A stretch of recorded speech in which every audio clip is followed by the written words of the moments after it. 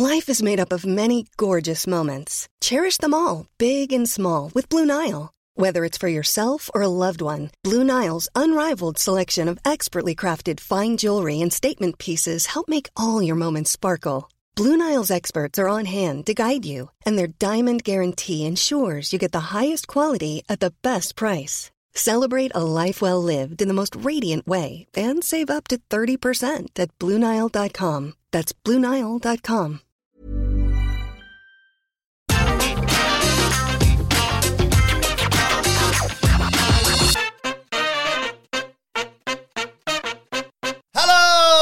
And welcome to Your Questions Answered. I'm Adam Wilborn from What Culture, joined by Michael Sidgwick from What Culture to answer your burning wrestling Twitter questions that you can send to us at What Culture WWE on Twitter. But before we get into it, if you're a fan of this sort of thing, make sure you subscribe to What Culture Wrestling on either iTunes, Spotify, wherever you get your podcasts from, for daily wrestling podcasts where we review Raw, SmackDown, NXT 2.0, AEW Dynamite, AEW Rampage, pay-per-views. We have interviews, roundtable discussions, and a roundup of the week, complete with a bloody good quiz, of course, on wrestle culture. As I said, though, joined by Michael Sidgwick, back by popular demand, the series that is Your Questions Answered. Yay!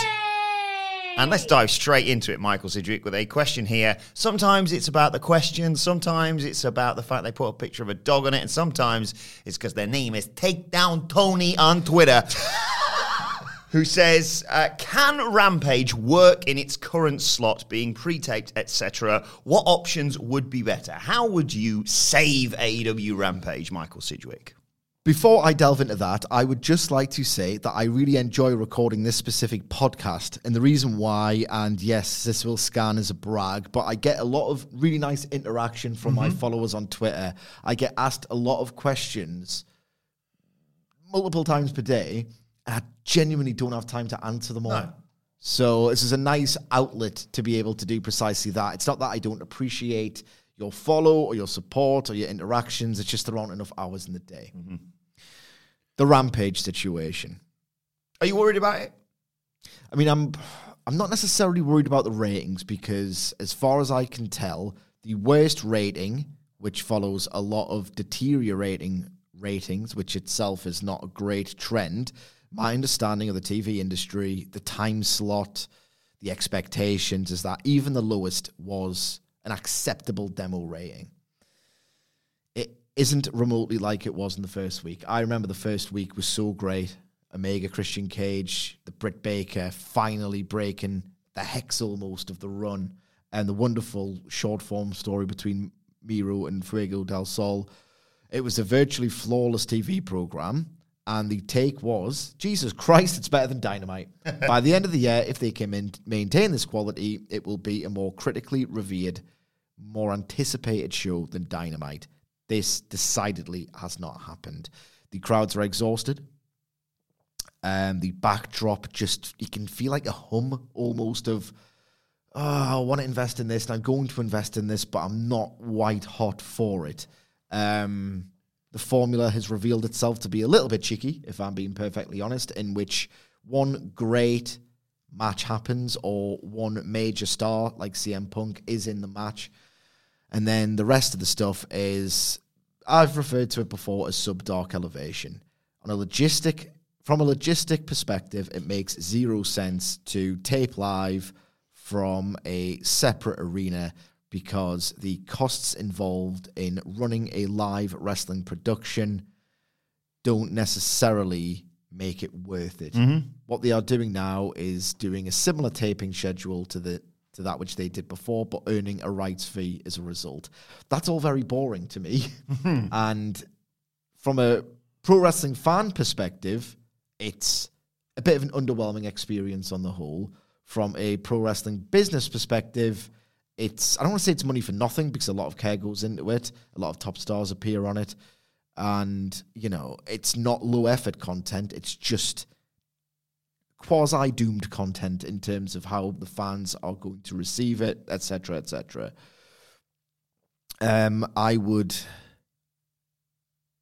if I'm Tony Khan, I would ride out this recent take that, it's not what was on the brochure. if I'm a fan, and I am, I understand everyone's concerns. There's no easy answer. Either you spend an inordinate amount of money for no guarantee of a significantly better ratings return, considering that there is no data historically to suggest that there's an appreciable difference between live and taped content. I think they ride it out and wait until something has to change to preemptively change something. AEW, time and time again, has proven itself very adept at playing the long game. They do not burn through matches. Big matches are preserved for TV specials and or pay-per-view events. I think that there's an impulsive take that something needs to change. I'm not there yet. You'd have to change your costing, your budget, or your long-term booking patterns to accommodate for a pretty radical shift in the direction of Rampage. I don't necessarily think over the long term either of those are worth it. So my answer is don't change a thing, ... yet. Do you think the time is sort of a bit of a blessing and a curse? Not the time slot, obviously. 10 p.m. on Friday is what it is. It's not going to change, and they're certainly not going to try and go head-to-head with SmackDown if they've got any brains in their heads.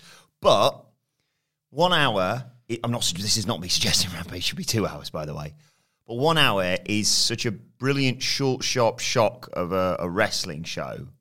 Now, obviously, we're in Britain, so I'm not going to be staying up till all hours on a Friday night to watch this. But I think even if it was on at 10 p.m. on a Friday, I might be tempted to just go, you know what, I'll just catch up in the morning. Do you think that's the sort of thing that's getting reflected now amongst American viewers? Potentially. It's a big DVR in it, basically, because that won't count towards it. I mean, I've got no concept of this anymore, but back before I was not married with 2 kids, Friday night was invariably a social night for me. Yeah.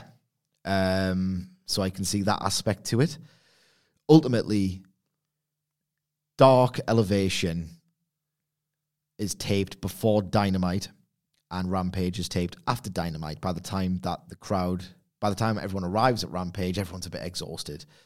Dark Elevation at this point, the stat padding and the sudden, this act is on a run on Dark Elevation. This was a problem in terms of how much it felt earned on Dynamite well before Rampage was implemented.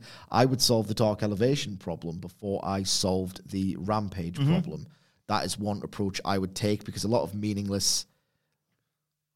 effectively meaningless wins. It's nice that they go to the effort, but these wins are largely meaningless. I would sort out that problem, because the whole idea is you want Rampage to feel, taped or otherwise, like an event that everyone's up for. At the minute, I think the key problem is the atmosphere is infectious, because the atmosphere of Dynamite is one of its key USPs, especially in contrast to how dead these WWE crowds are in 2021. I think there's 2 options that they can take before they consider anything wild, like changing the long-term booking philosophy or running it live, which again, I keep needing to point out, there is no data to suggest that it makes much of a difference ratings-wise. I would resolve the Dark Elevation problem, because it feels like a lot of stat padding for no tangible purpose. Also, I would bring forward the planned Trios title, because that specific genre will wake up any crowd if it's worked well enough, and the fact that it's a title match means theoretically people will be more interested in tuning in. The titles are still draws on AEW TV if you look at the granular quarter-hour data. So yeah, those are the 2 routes I would take. Sticking with AEW, Wrestling News NI says, who do you think will be the first person to beat CM Punk and Bryan Danielson? I would beat Danielson first. CM Punk, I feel, still has the potential to be a proper tippy-top guy on the level of Kenny Omega. I know that sounds ridiculous, because Danielson is Danielson, but I still think CM Punk's story is the one, given that he was away for 7 years. An incredibly hard question. So the question was, who should be the first to beat Punk and the first person to beat Danielson? Yeah, I've taken, it doesn't have to be the person to beat both of them, just taken in each individual person who should be the first person to lay them out for the count of 3. Or submit them,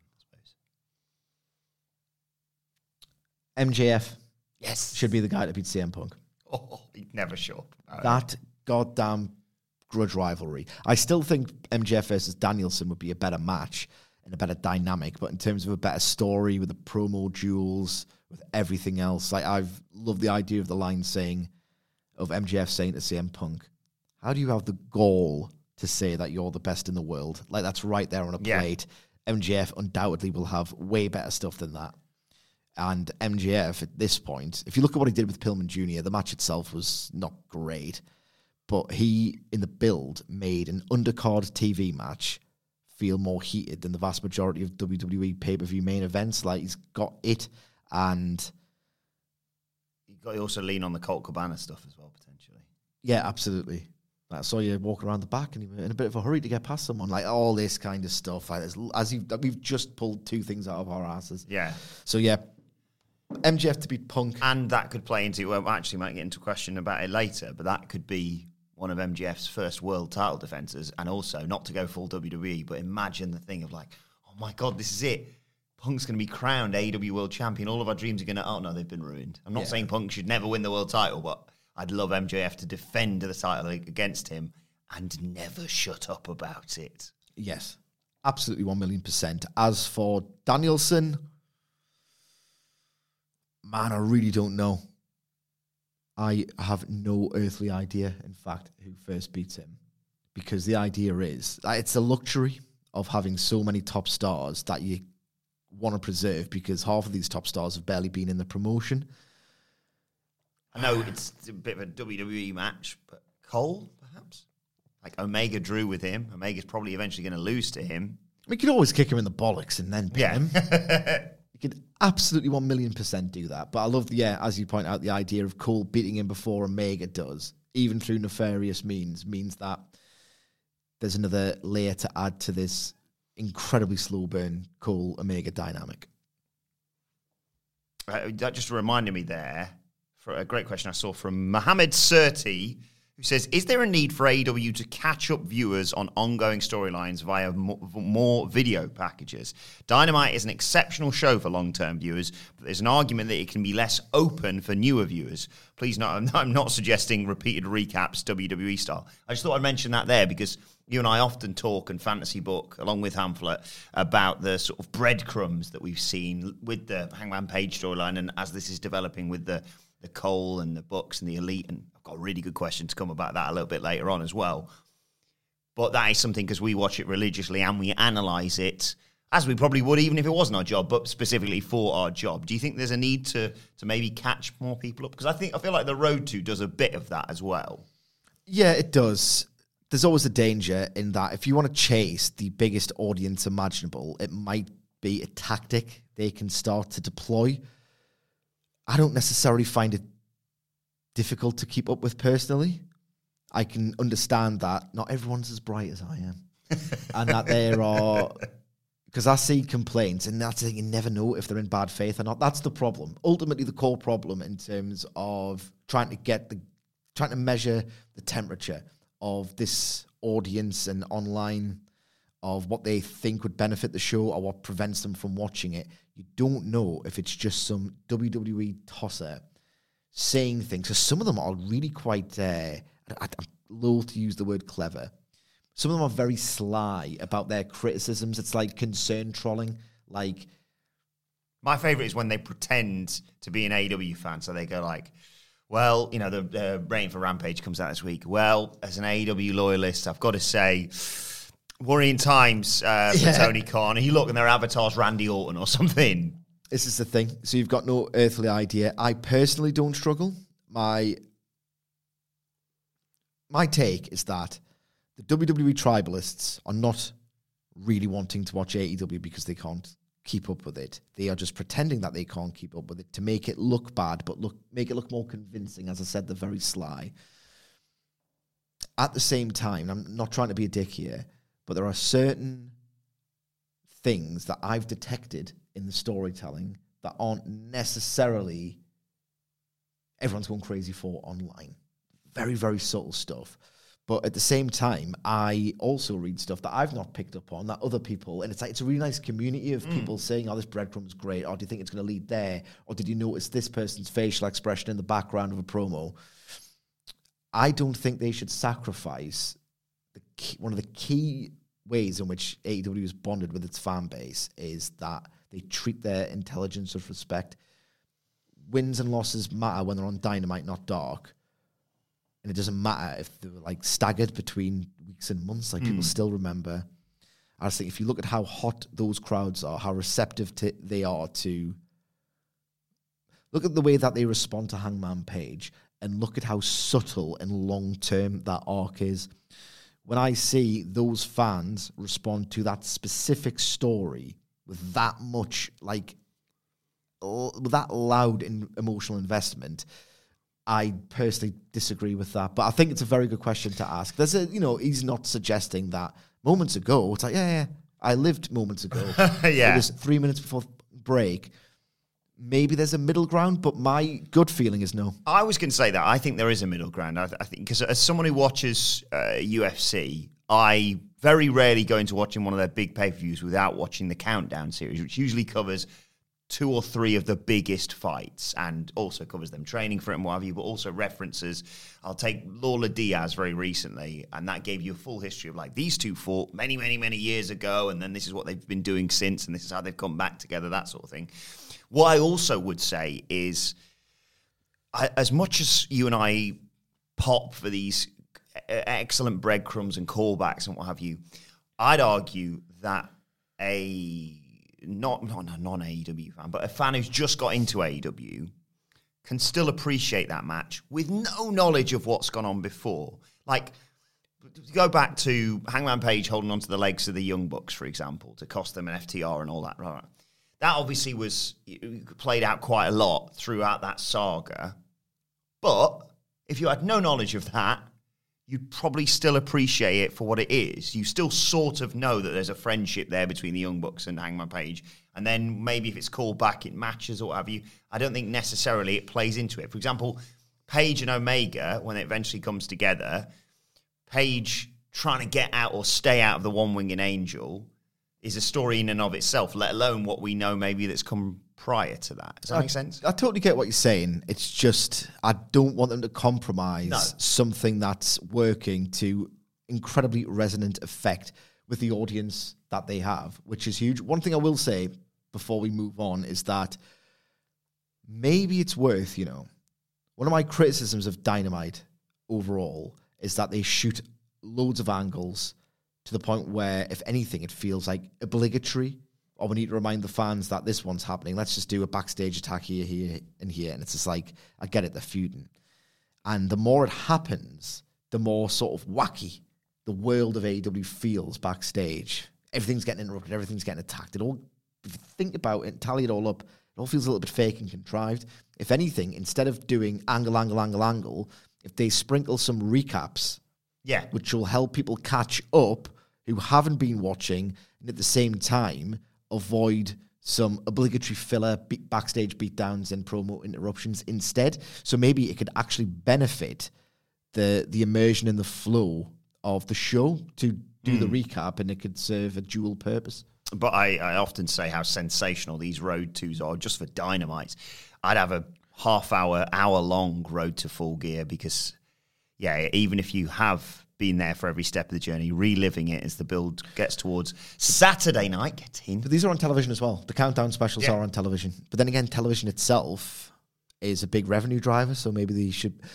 The big issue as well is that anything that's in the can, pre-recorded, vignettes, music videos, pre-recorded interviews, instantly people think they can switch off. Ratings patterns do indicate that anything live, as in presented live, or presented live, but it's pre-recorded. Anything recappy sees a viewership decline. It annoys me that, because I remember like the glory days of NXT when they put on like a prime target. I used to love them. And then you'd look and then it'd be to like 400,000. You're like, but like you say, they'd rather see 2 people doing something live than the best production quality, recaps you've ever seen. For me, it's just absolutely incredible that something really intelligent is happening on TV. And I'm sorry, if it has to be one way or the other, it's my way. Yes, I'd much rather that. And I moan often about SmackDown recaps, Raw recaps, or even just... And we know that's not what the guy is saying. No, exactly. But yeah, I think there is a middle ground, but I can understand where you're coming from. And I think there's a valid point as well for newer fans. But hopefully, not to use a phrase that strikes fear into your heart, the law of AEW should be easy to access, because I think, or I'd like to hope, that there is an online community there that if you tweeted out saying, I don't really... remember there was that big Twitter thread about Omega and Page?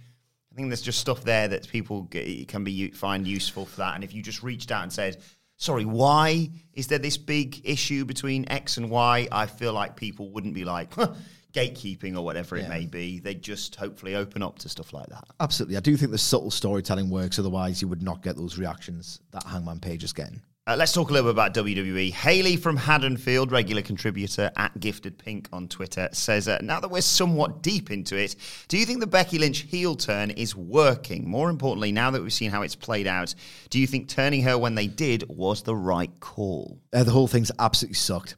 The whole thing's absolutely sucked. What's happened is that she's in one feud with Bianca Belair that has folded in Sasha Banks. The problem is that WWE doesn't really book angles outside of contract segments. They book matches with no finishes to build to matches.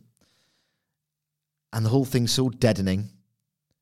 The whole thing feels not worthy of your investment until the Sundays or the Thursdays in the case of Crown Jewel.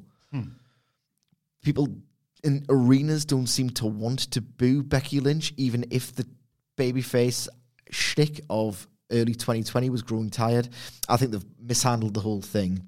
And the booking generally is so bad that it succumbs to everyone. Everyone succumbs to it, rather, other than Roman Reigns.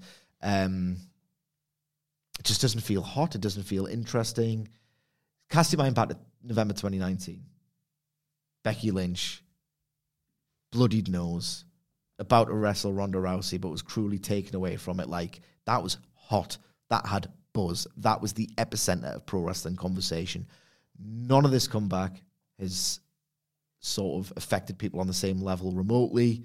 Her performances are not great. It's a bit one-dimensional heel stuff. The booking just feels like, right, okay, I know there's not going to be a finish. I think the whole thing is absolutely sucked. And maybe a babyface turn wouldn't be much better at this point. But that's just my nihilism talking. You're more forgiving of WWE. Yeah. Tell me, do you feel the same things that you've ever felt about Becky Lynch in 2021 as you did in 2019? No, I feel a real sense of frustration around this, and I've got mixed emotions about it all, because I thought it was an admirable attempt what they did at SummerSlam, because it happened. Everyone on Twitter exploded. We're doing the live stream stuff, and I was like, you know what? Give this time. Let's give it till Friday, because if this is the catalyst for a story, I'm kind of okay with it. And I was in the immediate aftermath, and I almost also gave them a pass for then the subsequent. What was the pay-per-view that came after that? The following Extreme Rules one, where then Sasha gets involved. Because I said, like, oh, there's the intrigue around SummerSlam. It's like, oh, right, well, you've now got Bianca Belair and Becky Lynch and Sasha Banks. I don't know how they've botched this so badly. And they may well recover it. I doubt that they will, but they may well, do something sensational next Thursday at Crown Jewel. I think my thing is, looking back, very easy with the benefit of hindsight, of course, is... Like a long-term book, you don't need hindsight. Yeah.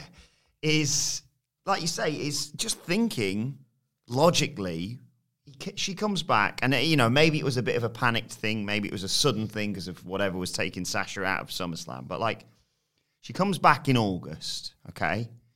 On this card, you've got a very sort of played out Nikki ASH, Rhea Ripley, Charlotte Flair thing, eventually Charlotte.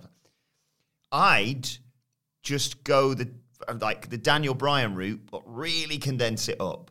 So if you're going to have her come back, and this is sort of, very easy to say because Sasha's doing other stuff and what have you, do Bianca Belair versus... I was going to say not anyone, because you can't have her versus Carmella at SummerSlam, but have her do something.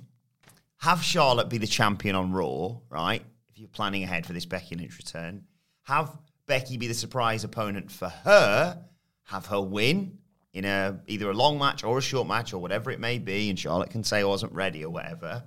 And then if she's desperate to do this heel turn, have her turn the moment the draft comes around or something like that, around this time of year, rather than immediately, because it's like bringing back Daniel Bryan and then turning him heel immediately. It just would not have worked. It worked within the scope of, oh my God, this is Daniel Bryan's shot at becoming WWE champion again, and he's resorted to this. But if you'd have done that on the moment, if he'd have come out and said, like, I've finally been cleared by doctors, and they didn't do the whole WrestleMania 34 story, if instead he'd said, oh, great news, guys, I'm cleared by doctors, and then the world champion had just come out and gone, congratulations, let's have a match right now, and he just hoyed him in the balls and won it, it just wouldn't have worked, would it? No, not at all. Absolutely not at all. The fans don't really want to boo her at all. And the thing is, who's she going to work? That's the thing. The more you concentrate on and really develop your thoughts on something pertaining to WWE, you realise it's so poorly booked that there are simply no answers to the questions you most want answered. I'm sorry, like, who else could Becky Lynch have worked with as a babyface in a little grudge rivalry, gauge the temperature of how over she was, and if she wasn't that over or making that much of a difference to the needle, then you can turn her. They don't book anyone well on SmackDown. She couldn't have had a rivalry that was credible, that was dramatic. The whole thing sucks. Next question. Sorry, Hayley, I know you're asking these questions in good faith, but... No, I think it's a fair assessment, and like, I berate them for not long-term storytelling and what have you, but like, when people were booking Becky to return at the Rumble, and I went, she literally gave birth a month ago, guys. Let's pump the brakes a little bit. Maybe she'll give me back in time for 1, 2, 3, 4, 4. SummerSlam. Surely you go. I mean, in my head, I'd have her do something like that, win the world title. Maybe you don't have to turn her right now. You don't have to try and merge the storylines of what's going on right now. You have her retain for a bit. Then in your head, if you're long-term booking, this is an impossibility. I realise what I'm talking about here, but in your head, you go, right, well, we've got the Queen's Crown tournament there. Why don't we have Shayna win that as a heel? Rematch Becky versus Shayna. Shayna gets, I know this is me fantasy booking, but Shayna gets the better of Becky. Becky tries to win it back and can't do it. Becky turns heel en route to WrestleMania, and then you can have whatever match we're clearly heading towards on the WrestleMania 38 card. Wilborn, you're a wacky ginger podcaster and you're doing a better job than Vince McMahon's doing. These things, honestly, it's just barely worth considering. And honestly, like, as a wider point, WWE's social engagement down, Twitter buzz down. I know it's always skewed by your own timelines, but like, no one cares about this anymore. No. Should we move on? Yeah. Botox Cosmetic, out of botulinum toxin A, FDA approved for over 20 years. So, talk to your specialist to see if Botox Cosmetic is right for you. For full prescribing information, including boxed warning, visit BotoxCosmetic.com or call 877-351-0300. Remember to ask for Botox Cosmetic by name. To see for yourself and learn more, visit BotoxCosmetic.com. That's BotoxCosmetic.com. Life is made up of many gorgeous moments. Cherish them all, big and small, with Blue Nile. Whether it's for yourself or a loved one, Blue Nile's unrivaled selection of expertly crafted fine jewelry and statement pieces help make all your moments sparkle. Blue Nile's experts are on hand to guide you, and their diamond guarantee ensures you get the highest quality at the best price. Celebrate a life well lived in the most radiant way and save up to 30% at BlueNile.com. That's BlueNile.com. Before we go any further, though, this podcast is brought to you by Rocket Money. Do you ever feel like money is just flying out of your account and you've got no idea where it's going? Well, it's all those subscriptions. I mean, think about it. Between streaming services, fitness apps, delivery services, it is endless. I'm guilty of this, so I used Rocket Money to help me find out what subscriptions I'm actually spending money on, and it was more shocking than a wrestling betrayal. You see, Rocket Money is a personal personal finance app that finds and cancels your unwanted subscriptions, monitors your spending, and helps lower your bills. Rocket Money has over 5 million users and has helped save its members an average of $720 a year with over $500 million in cancelled subscriptions. So stop wasting money on things you don't use. Cancel your unwanted subscriptions by going to rocketmoney.com/wrestling. That's rocketmoney.com/wrestling. rocketmoney.com/wrestling. Well, let's get a question next from Matt Rains. Hey! Great guy. At What Culture WWE, as always, if you want to get in touch with us for anything like this. Matt says, hi, yes, Matt Rains again, Sidgwick mega fan. What do you both predict will be the biggest wrestling headline at the end of the year 2022? Love you, brothers. Very, very jealous of the Top Rope Brewery beer crates, by the way. Just a quick word on that, by the way. We are doing the thing again with Top Rope Brewing, where we offer you 12 beautiful craft beers for £45, free delivery. Unfortunately, again, this is only offered to our fans here in the UK. But if you go and search for Top Rope Brewing and look for the What Culture Survivor Beeries crate, it's to celebrate Survivor Series and Top Rope's 5th birthday. Like I said, 12 delicious craft beers for just £45. And then check out, if you enter the code, here's why, you get yourself some free delivery as well. So make sure you go and check that out. And US fans, we will be hopefully doing something with you guys in the future. But to repeat Matt's question, biggest wrestling headline at the end of the year 2022. I'm going to have to phrase this quite sensitively because the man recently had a cardiac event. Yes. And this might change everything for him when he makes a full recovery. And I'm speculating here. I don't know anything about Triple H. I don't think anyone knows much about the situation in general. Who knows? Maybe when he makes his full recovery, you'll realize, you know what, there are more important things in life. And I'm not even saying that the goddamn professional stress he's been under has led to this medical situation. So I'm really trying to not be a dick about it. Yeah, we're putting that to one side. Callous about it. Prior to it, it was felt that Triple H's scope of influence had just diminished to a quite incredible degree when you consider how powerful he once was, how he was basically heir elect to the entire WWE empire. And, you know, I genuinely don't want to kick the guy when he's down, even though I'm not his biggest fan, and I'd be a hypocrite to suggest that I suddenly am, but I just thought he's failed. His vision, his entire vision, the thing he's grafted 2 decades of his, pretty much his entire wrestling executive career, everything he's built towards has just kind of been exposed as something that just didn't really work. And he tried to do something genuinely great, and for a while it was, that a lot of hardcore fans really wanted. NXT was that for a while, but it was always under WWE parameters, and I'm fascinated in a potential Paul Levesque shoot interview where he comes out and says, I obviously wanted to do unscripted promos. I obviously wanted to make it feel a little bit less corporate and packaged together with videos and mandated entrance poses and, you know, shocked face kickouts. Like, it was just the WWE playbook that I had to adhere to. Or if he just thought, well, that's the way to do it. What I'm arriving at is that he tried to do something great. He was working under WWE parameters, and through I'd love to know how much at fault he was, but I don't think he could have turned around to Vince and said, oh, by the way, like, if you look at something like Being the Elite, like, people are really into, like, their own promos, their own character development. Can we have our guys doing that? Absolutely not. There's a WWE way of doing things. Ultimately, it's failed. AEW's exposed the fact that it was not that drastic an alternative to WWE in the end. He's been demoted on a corporate level, so the whispers suggest his job title certainly changed. I remember doing a video about this that I think you wrote the editorial for around, and you sort of explaining it all to me of the job title changing and the people getting in Vince's ear, the John Laurinaitis and the Bruce Prichtards of this world. Absolutely. If you look at like the Elimination Chamber match from Raw this year, no NXT presence on it whatsoever. There weren't even bungling call-ups. They were barely even presenting the call-ups on TV. It all felt very late 2000s with McIntyre, Miz, Lashley, Reigns on top of the card.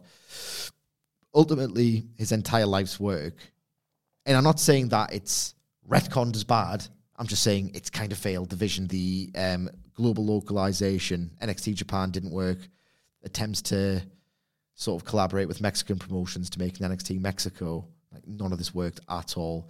And my big news headline of the end of 2022 is one way or the other, one a sad way, one a more, oh, it's really good and gossipy way, like he's fallen out with Vince and decided, fuck this, I'm leaving. Or he just might think it's not worth coming back to all this for the sake of my health. I think Triple H is gone by the end of next year. But I don't want people, again, I must reiterate, to tie that to, oh, wouldn't it be great if he has a heart attack on his way out and goes? Absolutely not. I'm just saying I thought it was heading in that direction for a while. And in fact, every prediction video we do at the end of the year for the next year, I felt this has been coming for a long time. So I'm sticking with this take. I was going to say, well, a couple of years ago or a year ago, it all blurs into one, you said there was going to be a big old blow up between these two. I think that was your prediction for 2019, 2020, something like that. You might even suggest that it's happened. And if you look at the passive-aggressive rebrand of NXT 2.0, well, maybe it's true already. So you think Triple H will be gone from WWE by the end of 2022 as a man who, quite correctly, predicted CM Punk's return to wrestling. I'm not sure if I've mentioned that before. I am going to... You're an absolute dog. No, I didn't say it like that. Oh, okay. Don't put intonation into my mouth. Am I your dog? You're a hound. Okay. I think The Undertaker will return to the wrestling ring by the end of 2022 at some point. A lot of people have suggested... There's treatments in Colombia that can help this sort of thing these days. A lot of people have suggested that he may well, and this could well be the case, he may well headline the 2022 Hall of Fame class, WrestleMania being in Texas and all that sort of thing. Look, I said this from the moment he retired at Survivor Series. I'm not suggesting that there's going to be some spectacular matches that he's going to come back to. Hell no. But we watched that Boneyard match and said he's got 5 years left in him, basically. And I just feel, a bit like Drew McIntyre's world title reign, you can't really have it with no one there. I don't think you can have a retirement with some bloody... He's retired about 5 friggin' times, so... With some MIDI, electric playing his theme and a few of the boys coming out and disappearing before Vince McMahon introduces him.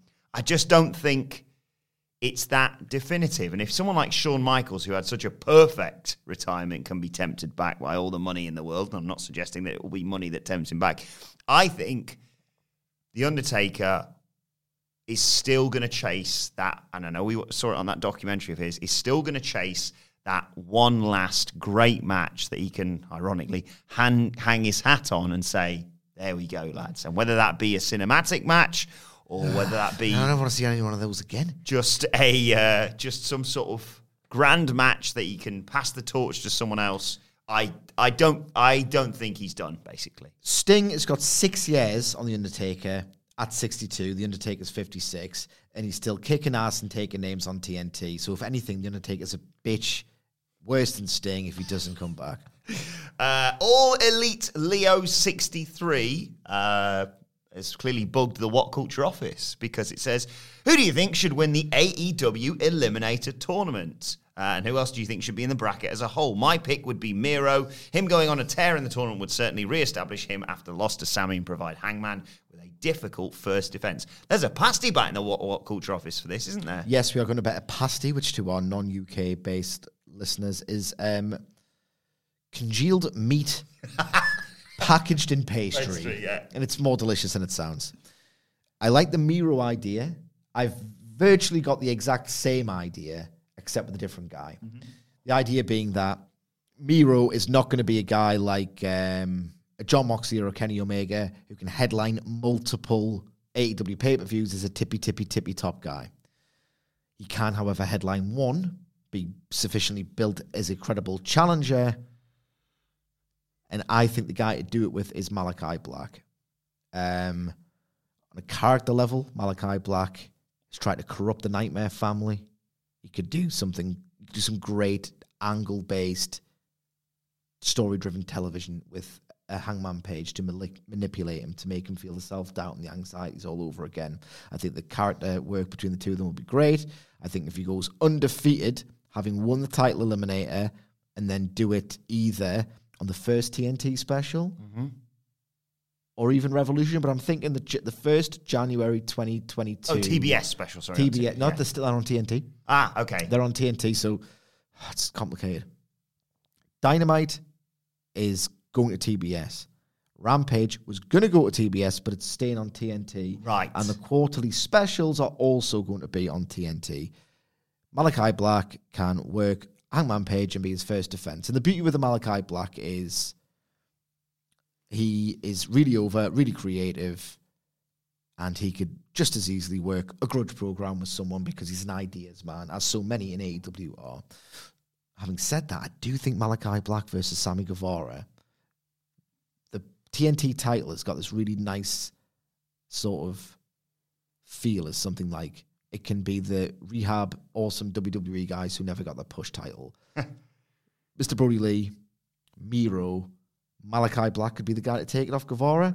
I do love the idea of a Malachi Black Hangman Page storyline. So my pick for the tournament is Malachi Black. Leo, you'll be pleased to know your pick matches with Andy Murray.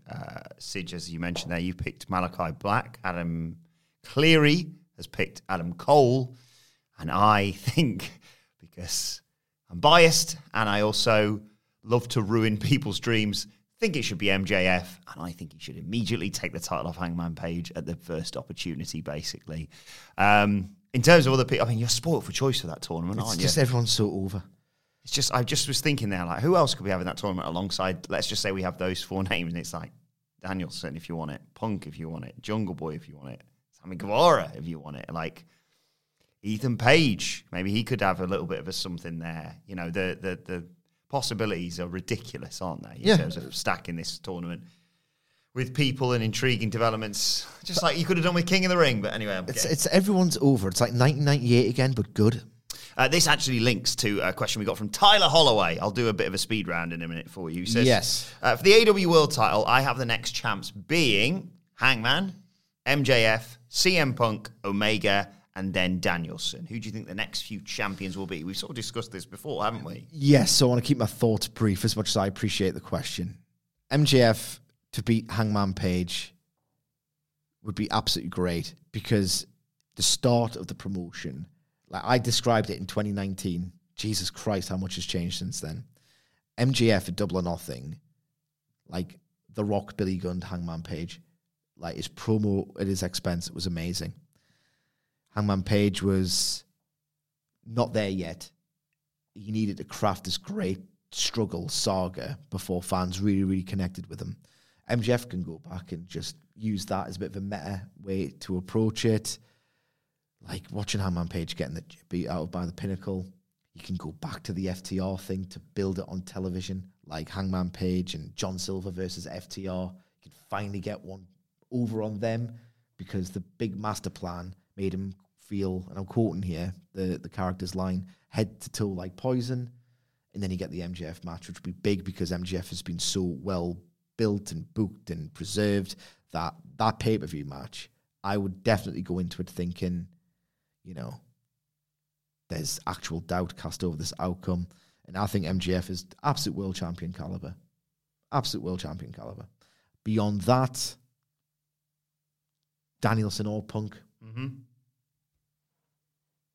Probably contradicts something I said earlier in the podcast, but there's so much available to them. They've given themselves so much to work with. A name I forgot to mention, you know, you've not even mentioned Cole in amongst those names there, but a name I forgot to mention as part of the Eliminated Tournament conversation as well, who would undoubtedly improve it. Imagine if it went Hangman, MJF, CM Punk, and you've got all the other options again. You've got Danielson, you've got Face Omega, you've got, you know, heel Moxley.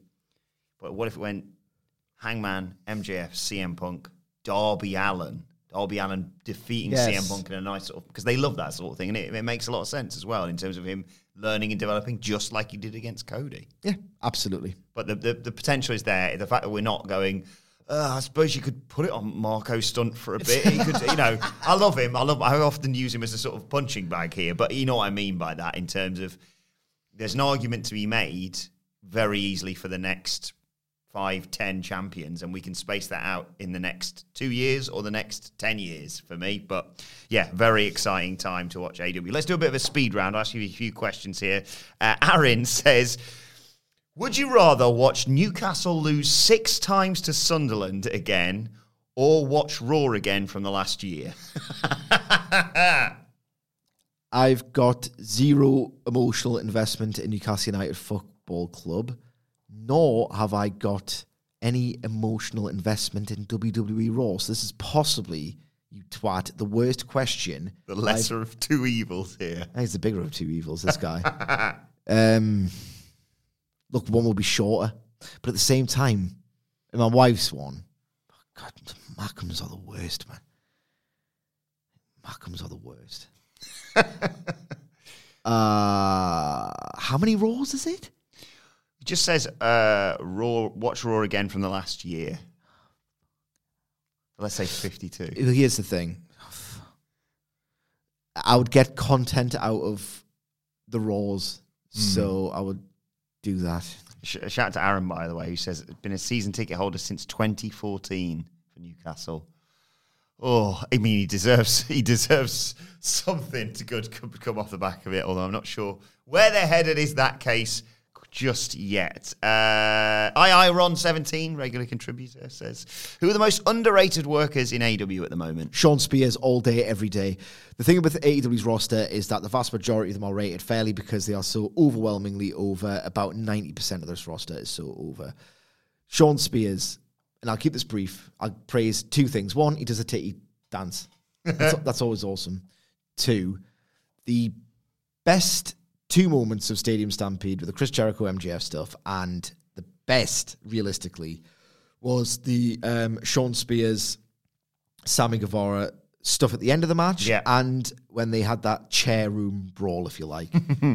Sean Spears put himself in position to allow Sammy Guevara to do his awesome stunt work, if you like, on the stairs. His feeding of Sammy Guevara, or to Sammy Guevara, was impeccable. Sean Spears. AHG says, for Sidgwick, I wondered for a while, what are your thoughts on Okada in general? For me, he's on my Mount Rushmore and one of my all-time favourites, but I don't see his name much in the discussion for best ever. He's certainly one of the best ever, in my opinion. He's not on my Rushmore, but he's in my top 10, like, easily. I've had so much joy watching Okada's matches. I think the reason why his profile has tapered off is because New Japan's has overall. It's I can barely do the content because they won't let us use images without being total dicks about it. So there's no inclination on the part of Western wrestling analysts to cover and keep up with New Japan. I feel like once you've seen the very best of New Japan Pro Wrestling, the other 4 3/4 star 40-minute matches, they have less purpose than ever. But specifically on Okada, Kazuchika Okada can build a match like nobody else.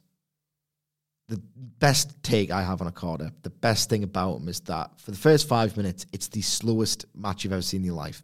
The last 5 minutes are the most electrifying match you've ever seen in your life. And the reason why is he is so slow in his methodical control periods at the start that when the match unfolds and the fire-up spots happen for the challenger and they start to really go toe-for-toe and near fall and reversal, because he's done that work in the 5 minutes in the opening phase, it feels like they are gradually denting his armor. He's just one of the best architects in pro wrestling history. Very quickly, not a question that we've actually received directly, but I've seen a few of these floating around, questions about where Hamflett is, so I thought I'd just very quickly deal with it. It's a private family matter that he's off dealing with. We are pleased to report it is good news, but he's been taking some time off to deal with that. He will be returning soon, but yeah, if people are wondering if he's okay, he's fine, dealing with some family stuff, but thankfully he and his family are in a lot better place than they were a couple of weeks ago. He'll be coming back, hopefully, next week, if you were concerned about that. Jason Hayes, penultimate question for you here, Sidge, writes, when was Sidgwick's most recent visit to Roast Potato City? For people wondering, that is you talking about parboiling potatoes on the Raw review, I think it was. Yes. I was talking about my tactics. You know what? I've not had a roast tatey in a while. I've recently, in fact, experimented with a Nigella Lawson recipe. Ooh. She's laminated. Good job. Shut up, man. You know what I was talking about and you made it dirty. She has a recipe for what's called salt and vinegar potatoes, where instead of parboiling the potatoes, you steam them for 30 minutes. Okay. Toss them in oil. Don't do another joke. You crisp them up nice for 40 minutes. You bash them with a fork midway through that 40 minutes so that they start to get the crust on them, the crunch. And then when they're out of the oven, you douse them in salt and vinegar. So you get a salt and vinegar crisp / roast potato hybrid. Wilborn, I can see your eyes lighting up. That's great. They're not quite as good as you think. Oh. So I'll be returning to Roast Potato City imminently. I was just worried there when you were talking about tossing and Nigella Lawson, you were going to refer to these nuts.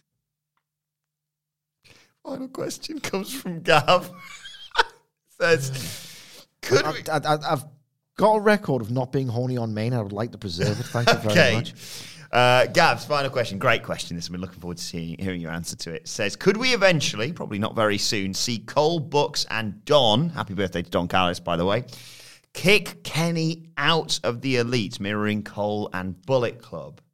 Down and out, Kenny is picked up by Hangman, leading to a rematch of Revolution 2020. Kenny and Hangman versus Young Bucks, but not for the belts. What do you reckon? At this point in time, AEW, when you look at its roster, they've got Messi, Ronaldo, Ronaldinho, Fat Ronaldo, Vintage Alan Shearer, Hernan Crespo, Andrei Shevchenko, Lewandowski, all of them available to play up front. Who do you pick? Like, what narrative path do you take with all of these options? Because that's a great idea. It's already kind of happening. The Super Click have decided to start having trios matches together. They are literally kissing Adam Cole because they are so tight with him right now. As I said, at the end of All Out, Kenny Omega has appeared over the top of that three-way kiss as if to symbolize visually, I'm on the outside of this, which gets people's synapses firing, fantasy booking pen scribbling furiously. I love that idea, but at the same time, the future is in Adam Cole being the top babyface of this promotion. He could turn babyface well after this slow burn storyline with Omega concludes. I've been wanting to see Adam Cole as a babyface for so many years. You were invested in NXT. Absolutely. You know why? It's a fucking consistent wrestling analyst. That's why. I think the money is in Adam Cole turning babyface, but the guy's, 32 years old? They say that the wrestler enters the wrestler's prime at like 35, 36. God, just do it all. Slow drip everything over 10 years, and if it's as good as the last 3 months, people will stick with it, and if you book them, more will come. And this is sort of relating back to what we were talking about earlier in terms of investment from AEW hardcore fans. You know, you and I jump all over the moment Adam Cole in a promo says, let's be honest, I'm the best guy here. I can beat Bryan Danielson on my worst day, and how that relates to him subtly negging Kenny Omega in amongst all this. Absolutely. Like, there's so much fascination with where they can go with Adam Cole, Kenny Omega, splintering off into Danielson. Look, do that, then do an awesome Adam Cole 2-year babyface run. We didn't even mention Adam Cole in the world title lineage.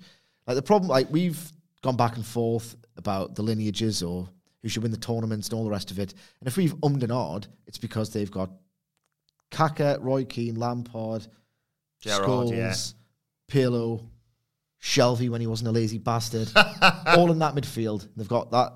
They've got Terry, Ferdinand, Vidic, Jonathan Woodgate, who was the best of the lot and he was cursed by injuries. They've got all in the defence. They've got the best squad ever. How can I fantasy book this? I can't. I'm sorry. Yeah, it's spoilt for choice. Jonathan Woodgate, here's a take for the football fans out there, is the best English central defender of all time, but you don't get this because you didn't watch him live at St. James like I did, and he didn't have the career he should have because of his various injuries. Jonathan Woodgate, on his day, was better than anybody else, but his day, sun set a little bit too quickly on it.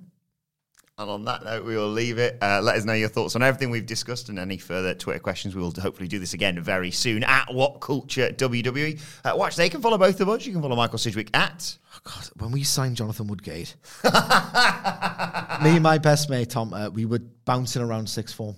Like, this is it. This is the key. We've always been great under Bobby. Attacking, but, leaky defence. Here's Woodgate to win the Prem.